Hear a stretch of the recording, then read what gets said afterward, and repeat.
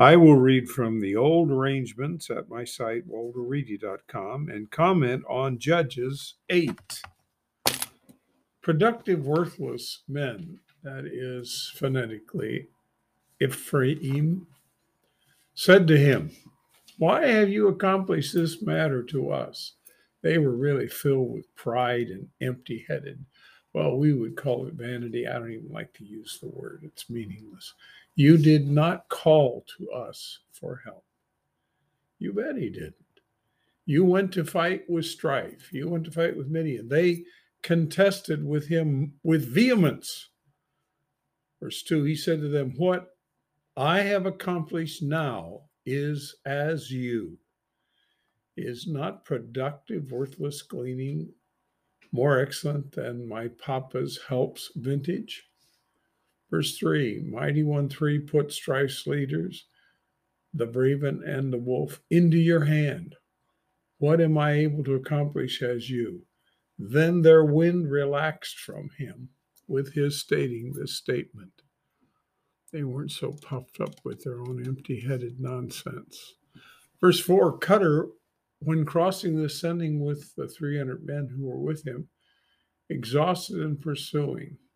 Verse 5, he said to the Woven's men, that is to Sukkot's men, "Will you give bread discs to the people who are at my feet? They are exhausted. I am pursuing strife's rulers, victim and shade deprived." Verse 6, Woven's leaders said, "Are victims and shade deprived palm in our hand? Must we give food to your group?" Boy, what evil approaches these people had to anything.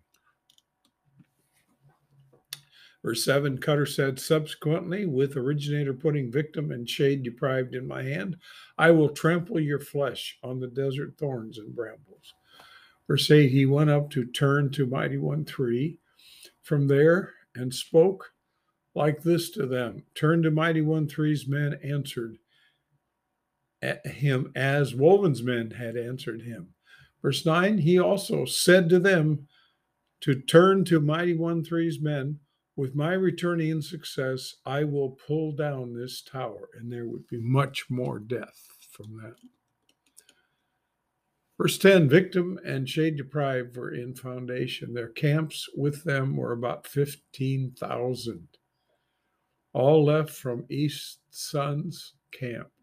120,000 of a man drawing the sword had fallen. Incredible. And this was with 300.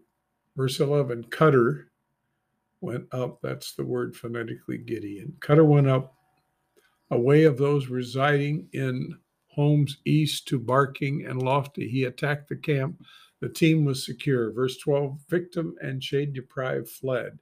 He pursued after them and seized the two rulers of strife, victim and shade deprived. All the body trembled. Verse 13, originator helps Quickly's son Cutter return from the battle from the ascent of the sun. Verse 14, he seized a youth from Woven's leaders. He asked him, he who wrote for him 77 Woven's leaders and his elders. Verse 15, he went to Woven's leaders and said, "You notice victim and shade deprived, about whom you defied me, saying, our victim and shade deprived's palm now in your hand? Must we give food to your exhausted men?" Verse 16, he took the town's elders and the desert thorns and brambles. He acquainted Woven's men with them. Verse 17, he pulled down, turned to Mighty One 3's tower, and killed the townsmen. Verse 18, he said to victim and shade deprived, "What kind were the men you killed in Mound?" They responded, "As you, as they, as the appearance of the ruler's sons." Verse 19, he said, "They were my brothers, sons of my mama. Originator lives. You should have kept them alive. I would not kill you." And it continues in verse 20. He said to his firstborn, Abundance, "You must stand to kill them." The lad drew not his sword. He was afraid. He was still a lad. Verse 21, victim and shade deprived said, you must stand and encounter us. Strength is like the man. Cutter stood and killed victim and shade deprived. He took the ornaments that were on their camels' necks. These were very valuable, by the way. I think you'll see that later. Verse 22, mighty ones, high-ranking ones, men said to Cutter, you must rule us. Uh-oh. You, your son's son, you liberated us from Stripe's hands. No, originator is liberator. 23, Cutter said to them, I will not rule you. My son will not rule you. Originator rules you. Verse 24, none of the Israelites got that, by the way. Cutter said to them, I request from you, will you each give me a ring of his loot? Gold rings had been for them. They were mighty one here's people. They said, that's Simeon, by the way. They said, we will give. They spread the garment and threw their loot's rings there. Weight of the gold rings that he requested was 1,700 gold, apart from the rings, the pendants, and the purple clothes that were on Strife's rulers, and apart from the chains on the camels' necks. Verse 27, Cutter fashioned it for a leader's robe and placed it in his town in Fawn. Almighty ones, high-ranking one practiced immorality thereafter. This was political, religious, and sexual, and it, of course, totally involved idolatry. It became a snare for Cutter and his household. Strife was subdued to mighty ones, high-ranking one's sons' faces. They proceeded not to lift their head. The land rested 40 years in Cutter's day. Originator helps Quickly's son, Lord or Baal contester, that's Jerubbaal, the other name for Cutter, went and resided in his house.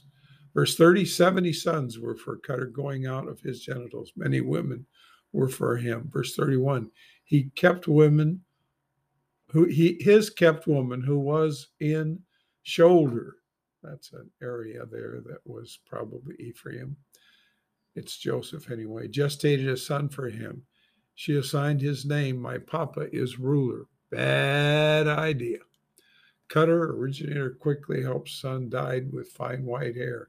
He was interred in his papa, originator helps Quickly's grave, and papa helps Fawn.